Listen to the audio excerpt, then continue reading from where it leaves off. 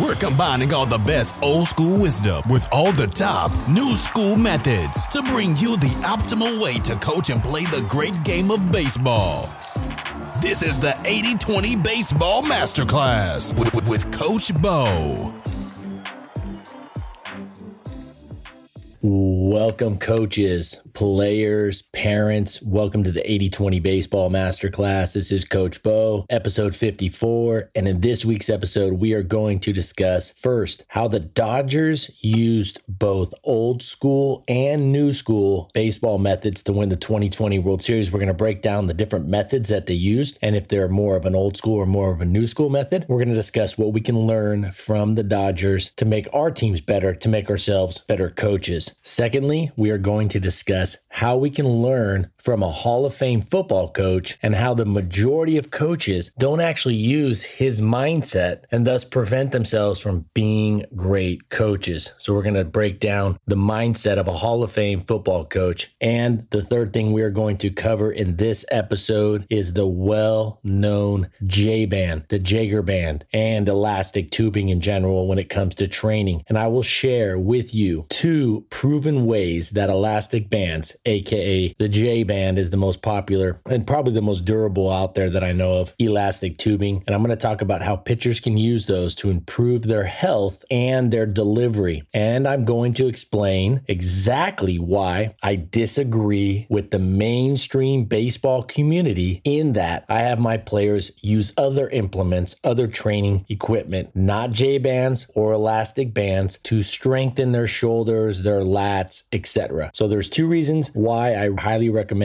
using elastic tubing or the J-band. And there's one disagreement that I have with the mainstream, basically the prescribed way that J-bands are prescribed when it comes to strengthening the shoulder, strengthening the pitching arm, the lats, the shoulder girdle, and whatnot. And I'm going to explain exactly why, using evidence. I wouldn't use it for that. I would actually use it for two other purposes that I think are really, really beneficial. So we'll get to that in part 3. Now for part 1, the Dodgers, they're my team, but I'm a fan of baseball. And when I use the Dodgers as an example, it has nothing to do with me being a Dodger fan for almost 35 years now or more. It's because they do a very, very, very good job of using new school methods and using old school methods. Now, I think they could use the front office now, the coaching staff now could do a better job of using the old school methods. But I'm going to talk about how the Dodgers organization actually used old school methods and tied them in with new school methods to win the World Series. And I'm going to give you exactly what I'm talking about. Many people that follow the Dodgers or follow baseball, even fans that follow the Dodgers very closely, have no idea that the former general manager, Ned Colletti,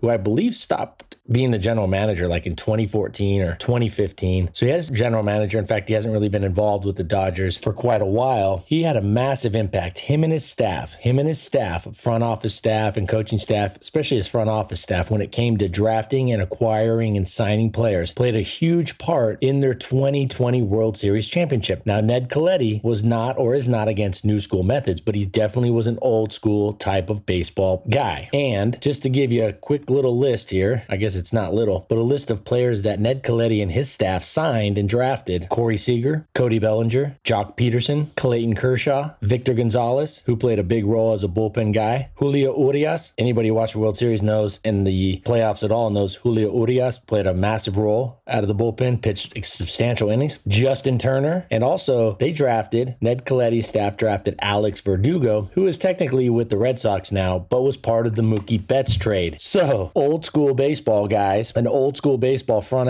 office staff, maybe not as dumb as a lot of these new school baseball people want to think, right? Maybe not as Neanderthal and outdated, right? Drafted Corey Seager. Yeah, probably had one of the top postseasons of all time. Drafted Cody Bellinger, the reigning MVP from 2019, although he did struggle this year, but he's still Cody Bellinger. His defense was really good this year. His bat definitely wasn't quite there, but he's an MVP of the entire league. They drafted Jock Peterson, and Jock has done phenomenal.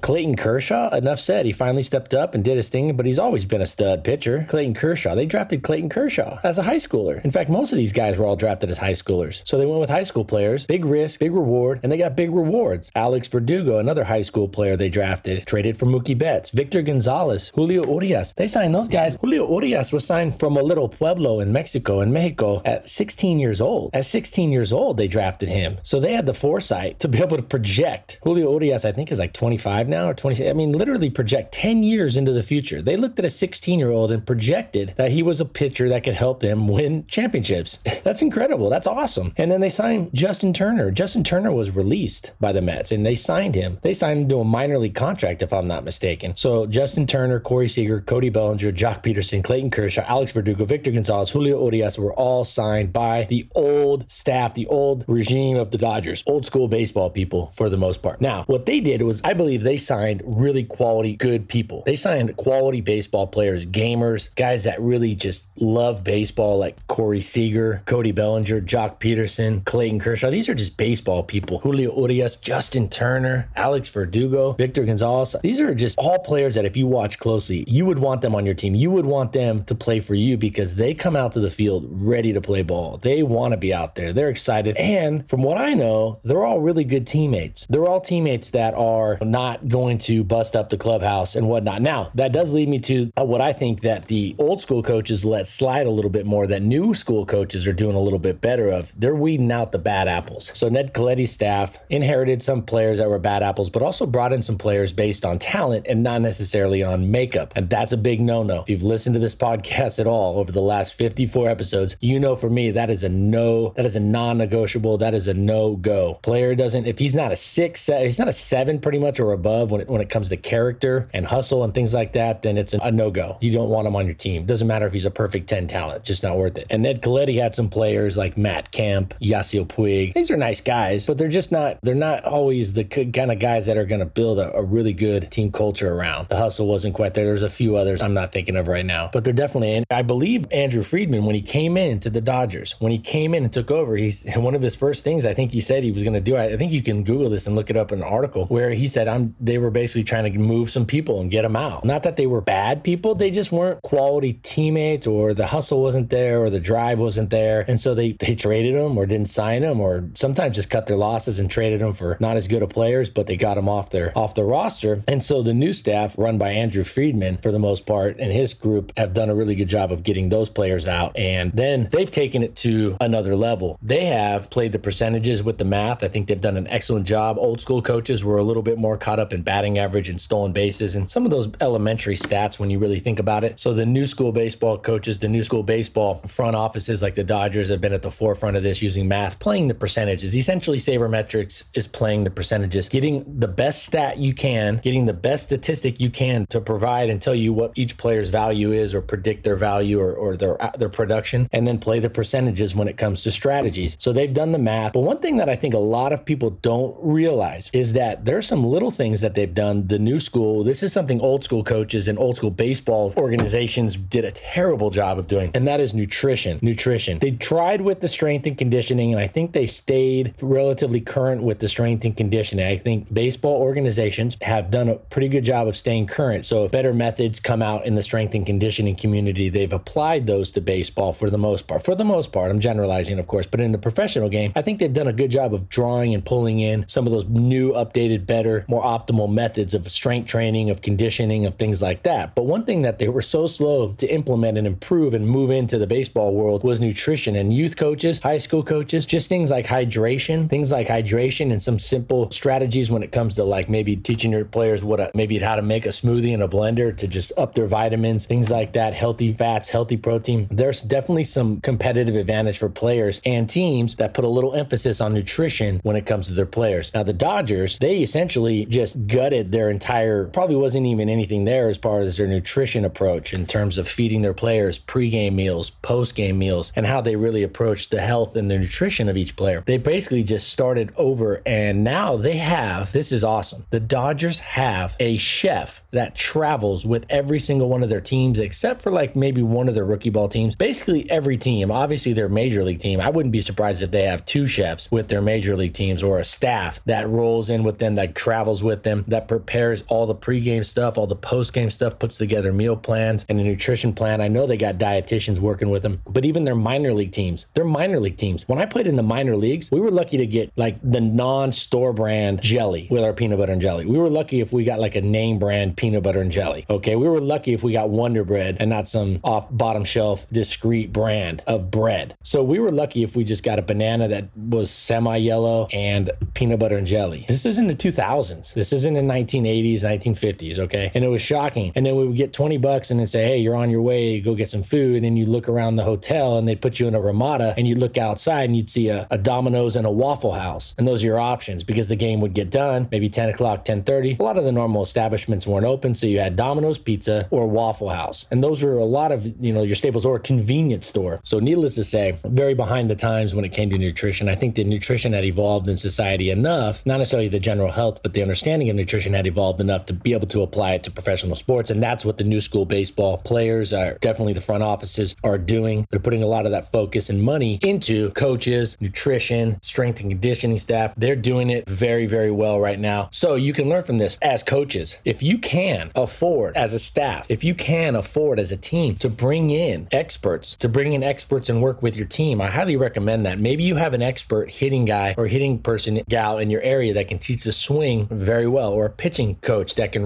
come in and run a pitching clinic, or somebody who can come in and talk sports nutrition and put together a simple plan for your players. If you can say maybe all the players pitch in $50 or $25, or everybody puts in $100, and now you're looking at, if everybody puts in $100, now you may have about $1,200 to $1,400, depending on the size of your team, to go out and bring in some of these experts and have them talk to your team and kind of get that bulk rate. So that's an option you can definitely do. But as a coach, you can definitely preach things like water, having a banana before the game. Again, these are very basic and not always applicable to all your players, but little suggestions. If you want, you can reach out to me at Coach Bo at 8020baseball.com. I can share with you, I got a recipe for a pregame smoothie and also a pregame nutrition routine that I think is very beneficial and can be very useful to upping the game and getting better players when they get out on the field. So that's really what it's all about, is getting healthier players that then can go out there and produce and have better results, get better results on the field. So to sum up what we can learn from the Dodgers, some of the main things that we can learn from how the Dodgers won the 2020 World Series, it was a blend of old school and new school coming together, maybe intentionally, not intentionally. I think there was a residual effect from the old school that blended in with the new school approach that came in. And that was with Ned Galletti drafting baseball players, gamers, it's called in the baseball community. They were gamers. They were out there. They were eager to get to the park. They were ready to go. They were good attitudes, high character players, high hustle, willing to get dirty type of players. So he drafted these players that he thought were, and there's other reasons why they drafted them, their skills and talents, and they could see they were using kind of the old school scouting scoring system, which proved for this old group of players to be very successful and very accurate and very useful. And then the new school, Andrew Friedman came over from Tampa Bay, his group, and they really just took it to another level with the nutrition, with the technology, the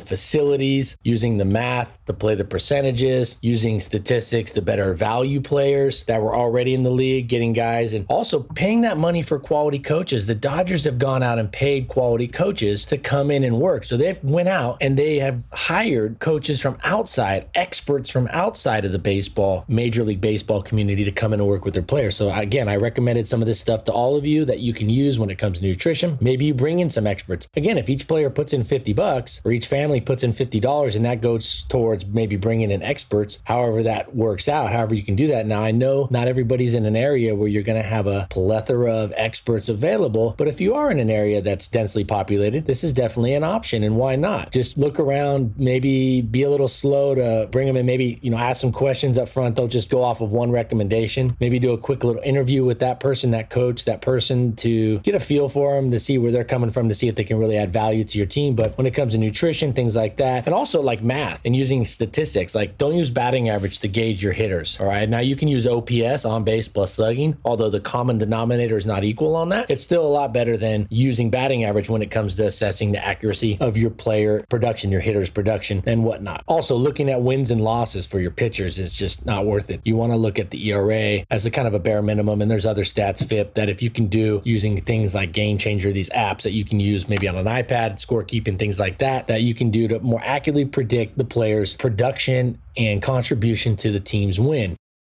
All right, Hall of Fame football coach. Part 2 of this episode, we got a Hall of Fame football coach, Bill Walsh. Bill Walsh was a college football coach and then became the football coach of the San Francisco 49ers. He took over the San Francisco 49ers, who were not a very good program, hadn't won very much, and were coming off some bad years and some turmoil. Bill Walsh took them over, and he was a head coach for 3 Super Bowl victories in the 80s alone. And then he was part of the management of the team for 2 more. So they won 5 Super Bowls. And that is really impressive because winning in the NFL consistently is extremely difficult to do with injuries, player turnover, and it's a copycat league. Everything you're doing, all your strategies right there, everybody can see it, then copy it, and they can watch film on it, and they can counter it very quickly, which is simply using film. So Bill Walsh is a Hall of Fame football coach. He's since passed away, and he was phenomenal at keeping the mindset right. He wrote a book, or he was part of writing a book that was titled, and this is my recommendation for you to go read this book or listen to the audio version if it's available. I have the paperback version, although I'm an audiobook fan for the most part. Title of the book, The Score Takes Care of Itself. The Score Takes Care of Itself. And if that doesn't say everything, you probably don't even need to read the book if you really think about that title and mull it over a little bit. The score takes care of itself. The results will take care of themselves. Work the process,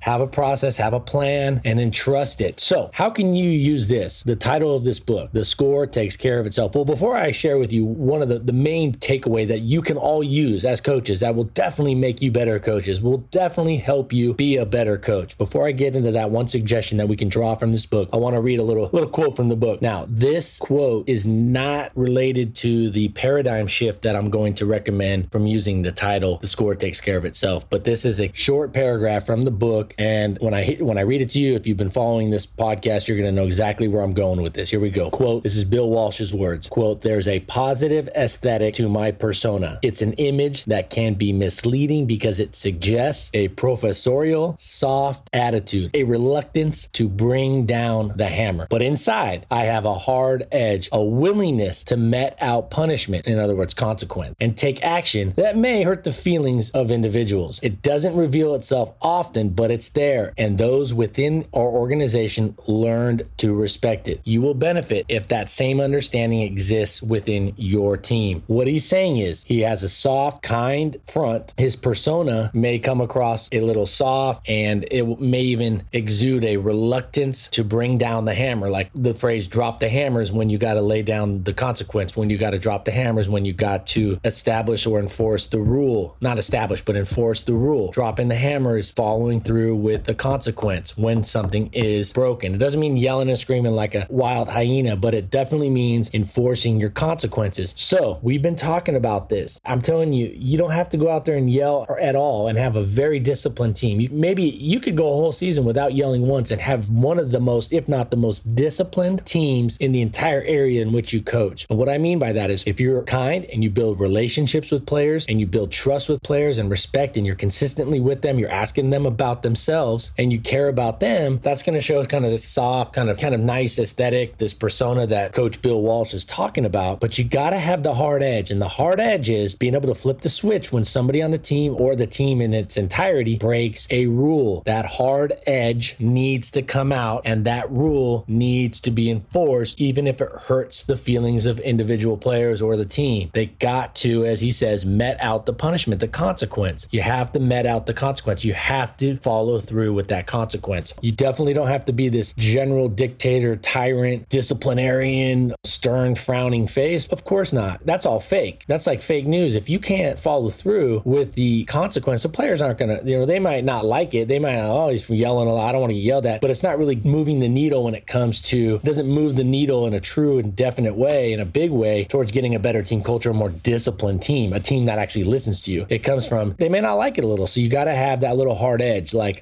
you got to be a little hard. All right. You got to be a little hard on that. You can't, you're soft, you're building relationships, it's give and take, you're learning, you're very open, and you're showing this friendly side. But when they break the rules, you just enforce the rules. The nice thing about not yelling is then at least you stay consistent with your persona, but you simply have just enforced your rules as you are just kind of going about with your normal persona, your normal characteristics, your normal kind of behavior and demeanor. It doesn't really change much. If you go from really nice, all friendly, asking them how their day, this, that, and then all of a sudden you start screaming at them when they break a rule, then you're looking like Jekyll and Hyde, and I don't think that's as consistent as you want to be as a coach. I think it's important to be as consistent as you can with your tone and your demeanor, friendly, but also sometimes you got to be firm. I recommend that you bring the tone up into a firm, not necessarily a loud tone, a little louder, but more firm. This is how it's going to be. You're very definite. This is the rule. It's not going to be crossed. This is the rule that we've set forth. It's the better you and the better the team. And this is what's going on. And don't get into, rationalizing it too much with players. Just enforce the rule that you've set forth before the season started. So that's called having that hard edge. So you definitely can be kind, ask them how they are. But if you look over and that player's not hustling, there's no reason why you can't just enforce the consequence. Say it's a bear crawl, removing some playtime or reducing playtime. And if it gets really bad, hopefully this never comes to it. That would be removing a player from the team. I kind of believe in a 4-strike rule, especially for youth baseball. And as you get a little older, maybe college baseball and some high school varsity, especially if your program is established as a disciplined program, maybe you can have fewer strikes before a player's removed. But I think that's the last measure I think that you want to do. But eventually you don't want to sacrifice the whole team for one player. And most coaches sacrifice the entire team for 1 or 2 players.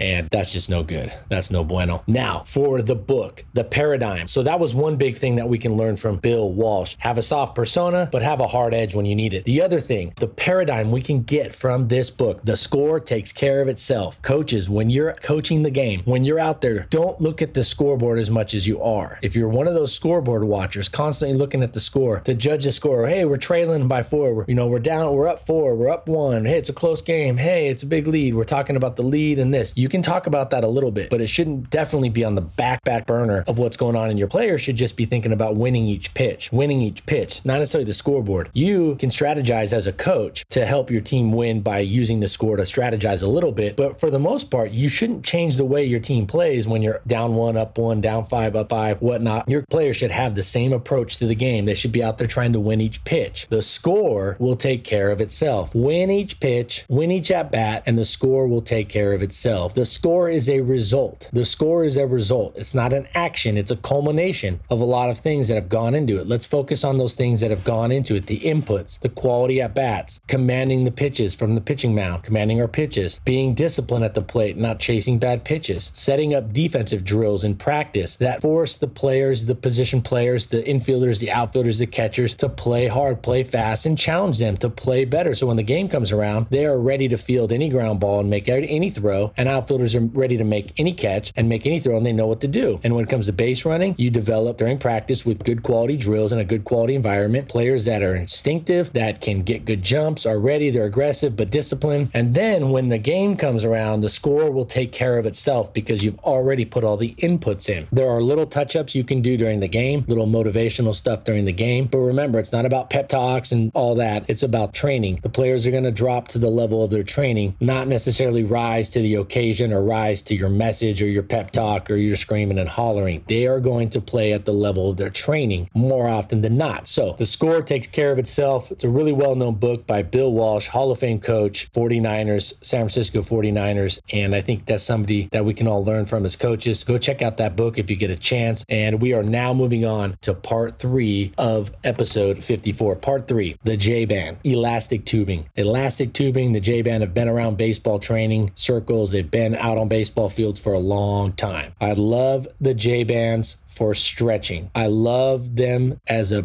tool to help players, especially pitchers and throwers, and stretching the throwing arm. Definitely a big fan of using those out there on the field to stretch and create better mobility and durability and flexibility in the throwing arm, especially whether that's stretching the lats and moving them through a range of motion as you're stretched out. Another one is external rotation, internal rotation. These J-bands, elastic tubing, are great for stretching. They can really manipulate the arm into a variety of ways and a variety of movements that I think can create an athletic and more mobile and durable arm if used correctly. In other words, you would want to kind of warm up the intensity and move through a progressive stretching program with the elastic tubing, with the J-bands. Love them for stretching. The other thing I love them for, which this came up probably 14 years ago when I was working with a pitcher. This pitcher had terrible glove side control, front side arm control. Anybody who's coached baseball or been around baseball, seen pitchers like this, that front side would fly open, the glove would kind of swing. You would kind of try to throw his pitching arm and power his pitching arm by yanking on his glove side arm. And so we tried a bunch of different things and we couldn't come to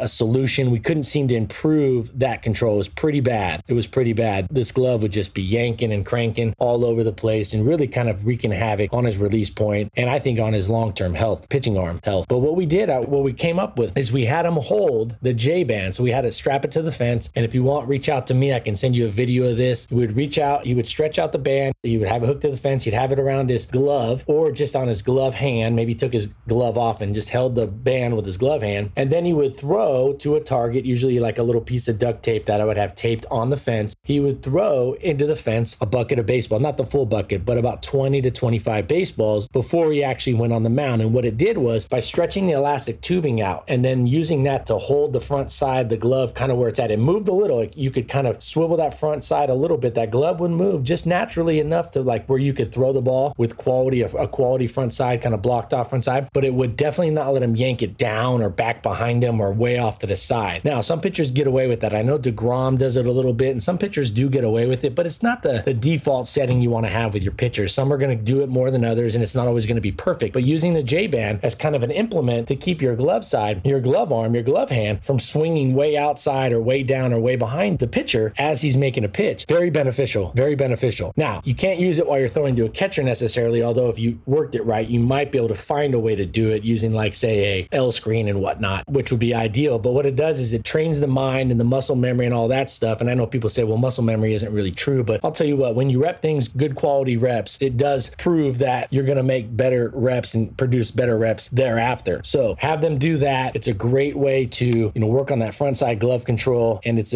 something I have never seen anybody do, but I'll tell you what, the pitchers I've worked with it's a great tool because it has some give, but it's elastic. So it has some give, but it has tension. So you can manipulate it and move your front side, your glove. You can move your glove arm a little bit and you can kind of bring it in a little bit to your chest and kind of move it out of the way as your throwing arm comes through, but you can't move it very far. Typically I get it to where they can only move it about 1 foot to 18 inches. And that's usually enough to get it to a good spot upon a release. Now, I do have a big disagreement. I should say a big disagreement, but I definitely have a disagreement with how J-bands are generally prescribed, and that's for shoulder strength and arm strength. I don't use these with my pitchers for arm strength. I use them for stretching, and I use them for front side glove control for pitchers, but I do not use them for arm strength because I think they are an inferior implement, an inferior piece of equipment to other options such as plyo balls, fitness balls. I prefer 2 to 4 to 8 pound plyo balls, even 1 pound plyo balls, depending on the size of the strength of the kid or the player. But I'm a big fan of using plyo balls and fitness balls for shoulder strength and lat strength. Here's why. And there's no arguing the evidence on this one. The fact is, elastic tubing does not have consistent resistance. It does not have consistent resistance throughout the pull. Elastic tubing generates resistance by pulling. Whether you're pulling it up from the ground or out from a fence, it creates resistance as you pull it further away from the other end. So if you if you hook it to the fence and you're pulling it away, you're pulling the J-band or the elastic tubing away with your arm, you're working some shoulder exercise, the further away you get, the higher the resistance becomes, the higher the intensity of the resistance. The resistance load becomes higher and higher. It's a greater resistance as you get further away. Now, the problem with this is the muscles that you're using at the beginning of the pull are just as important as the muscles at the end of the pull. And the muscles at the beginning of the pull, beginning of that exercise, the beginning of that movement are basically not even really doing anything because the resistance in the tubing hasn't really gained in. There's no resistance right away. It's like very little resistance. And as you get about halfway through your pull, you can start to feel the resistance. And then as you get to the end of the pull or whatever you're doing as far as pulling or manipulating that tubing away from where it's hooked to, then you start to feel it really strongly. As you can see, the inconsistency in resistance is what I do not think makes sense for athletes in general at all. I'm not a fan of inconsistent resistance. Now, some of you might say, well, when you're bench pressing, there's going to be a little more resistance at the bottom. Yeah, but that's because the body's structure. That's not an artificial resistant manipulation. That's your body may be stronger at one point of the push-up than another point of the push-up, or maybe stronger the top half of the squat versus the bottom half of the squat. And I'm not saying that's true, but it does sometimes happen with certain athletes. But that's a movement thing. That's a body issue, not an equipment issue. And I do not believe that you should be using equipment to strengthen your body that has different resistance levels within the same movement. Now, some of you guys might say, well, when I go to the gym and I do squats, I don't always do 300-pound squats. I start with 150 pounds and then I work up and I pyramid it, or I drop set it, you do different things, and that makes sense. But that's not what I'm talking about here. What I'm talking about is as you're pulling through, you're actually not strengthening parts of the arm as much as you are other parts of the arm or whatever you're strengthening with that elastic tubing. Trust me on this. Trust me on this. Logically, if you're using just basic logic when it comes to exercise physiology and range of motion and resistance principles, this is not the best way of going about it. In fact, I recommend doing everything that you can or prescribe for the most part with a J-band or elastic tubing. I recommend you, like I said, using a 1 pound, 2 pound, 4 pound, 8 pound, 6 pound, depending on the player, depending on how old they are, how strong they are, and how prepared they are. I would prefer you do your strengthening with that. And then also other things like pull-ups and things that you can do at the gym, back rows. There's a lot of inverted back rows. There's a lot of great strengthening exercises for the shoulders that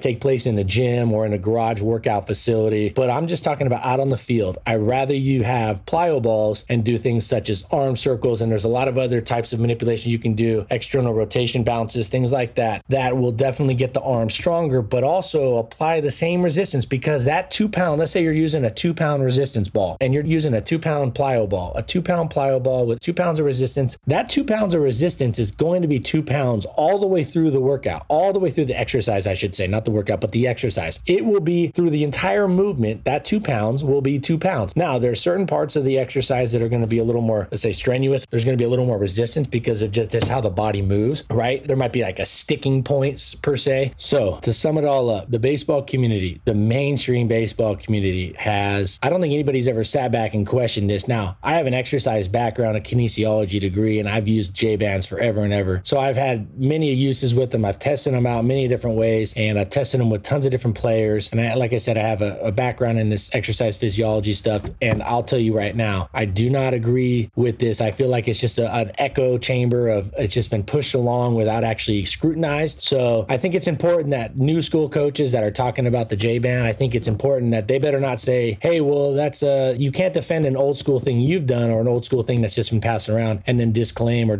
invalidate all the other things you think are old school. You got to be consistent here. In my opinion, this is something that needs to evolve, where the elastic tubing is phenomenal for stretching. It's phenomenal for, in particular, the front side glove control of pitchers. There may be things that hitters can use it for. I'm sure there are, but I do not agree with using it as the primary choice for equipment or the primary implement or tool when it comes to strengthening the shoulder and when it comes to strengthening the lats, the upper back, the shoulder girdle, the chest area that gets a little bit. I just don't agree with using something that has a massive swing on resistance levels, from no resistance to max resistance within the same movement, within the same pull or whatnot. Now, to just sum it up, if you don't believe me now, I'm just going to give you an example, and this will just prove the point wholeheartedly. If you really listen to it and you're not a contrarian by nature, first off, if you're just contrarian by nature, if you're just contrarian to be contrarian just for contrarian's sake, this is not the podcast for you. In fact, I just prefer you go somewhere else, because what I'm looking for is people that do question things, people that are not naive, but are also open-minded and look at things logically and deduce things. So here's an example of why, and this is going to give you a hypothetical example, but a real true kind of example we can deduce from. Would you, if you're bench pressing, and many of you are familiar with bench pressing, I'm not saying you bench press. I don't bench press. I do push-ups, but I know a lot of people bench press and or are familiar with the bench press and have experience with it. Let me ask you this. Would you start your bench press at the bottom? So you take the bar off. It's got no weight on. No weight on the bar, no weight on the bar, no plates on there. You have it down at your chest. All right, so it's resting against your chest all the way down. Would you then, as you lift every 2 to 3 inches, would you then have people add weight to it? Would you have them add a 45-pound plate to each side, a 25-pound plate? And then when you go another 3 or 4 inches, would you have them add another plate? And as you get 3/4 of the way done, would you have them add another plate? And then as you get to the very top, would you have them max out? Whatever your max is, maybe your bench press max is 200 pounds. Would you then have 200 pounds added at the very top? You wouldn't. You wouldn't. When you do a bench press rep, whatever's on the bar, say it's 150 pounds, it's 150 pounds from the initial push, the initial press, all the way to the top. And the same thing goes for a pull. If you're doing a pull-up,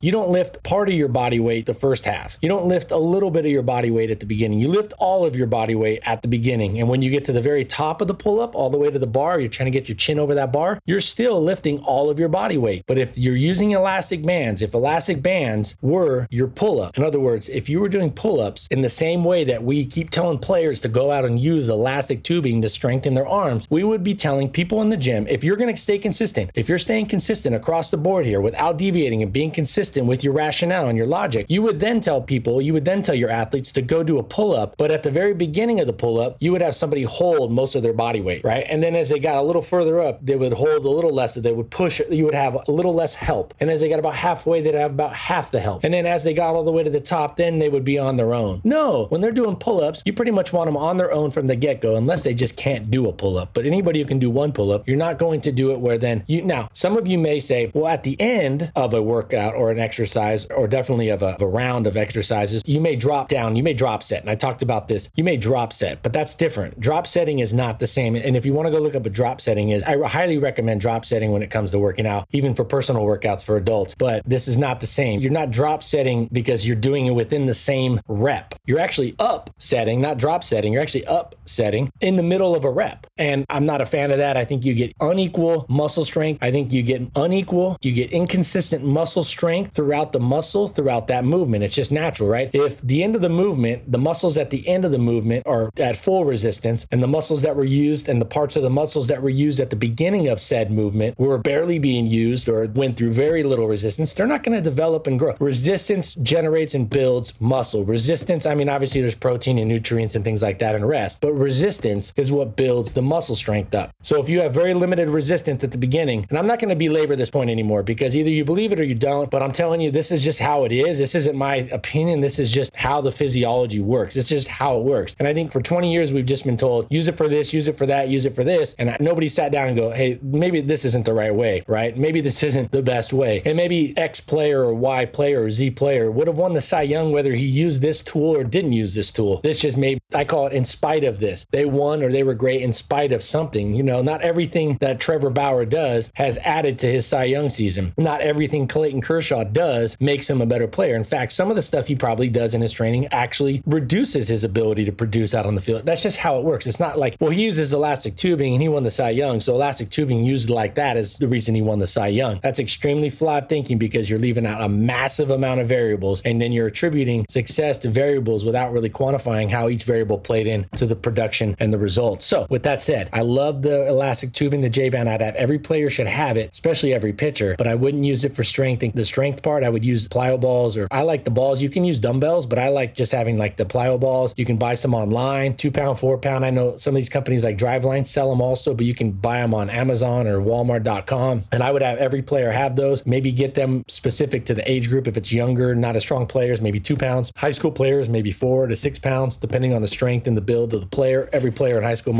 is going to vary a little bit there, but I would have them have a band plus plyo balls and maybe a couple different weights of plyo balls that they use not to throw necessarily, although you can throw the plyo balls, which is very common these days, but you can use them for strengthening things like arm circles are a massive benefit. I think arm circles in a lot of different ways are awesome. And there's a lot of different exercises you can do with that. You can reach out to me at Coach Bo at 8020 Baseball. We can talk more about those exercises. Also follow me on Twitter at 8020_baseball, 8020_baseball. And if you wouldn't mind, leave a review, please. Just a quick review, a rating for this. It helps out the podcast. And I do this. I don't have commercials on here on purpose for you guys. I'm trying to give you a lot in a short amount of time. So there's no commercials, and I don't plan on doing any commercials on this. I have the option to put those on here. I'm going to leave them off for right now. Also, you can donate to the podcast, even more simple. You can just go on and donate. There's a link on the show notes. There's a link right below in the show notes for this podcast right there on your phone that you're listening to or your computer. There's a link there, and it probably wouldn't take you more than 60 seconds to donate to the podcast to keep it rolling. I do have an editor. I've paid Donald to do the intros and outros, and obviously the time that I put into this to give you guys the baseball community. I love doing this, but it does take time away from my family, and I do pay my editor, Sam, and he does an excellent job of editing this and trying to get it down to a very condensed, awesome, clean version for you. With that said, I will see you all back here on episode 55 next Tuesday. And in the meantime, take care of your health. Please take care of your health. I think that's so important to be strong with your health, get your rest, take care of your families, and go out, use this information and use your positivity to make the baseball community, the youth baseball community, the professional, the college, whatever you're at, make that community, make that team, make that environment a better place. Make it a place where players get better and players become better people.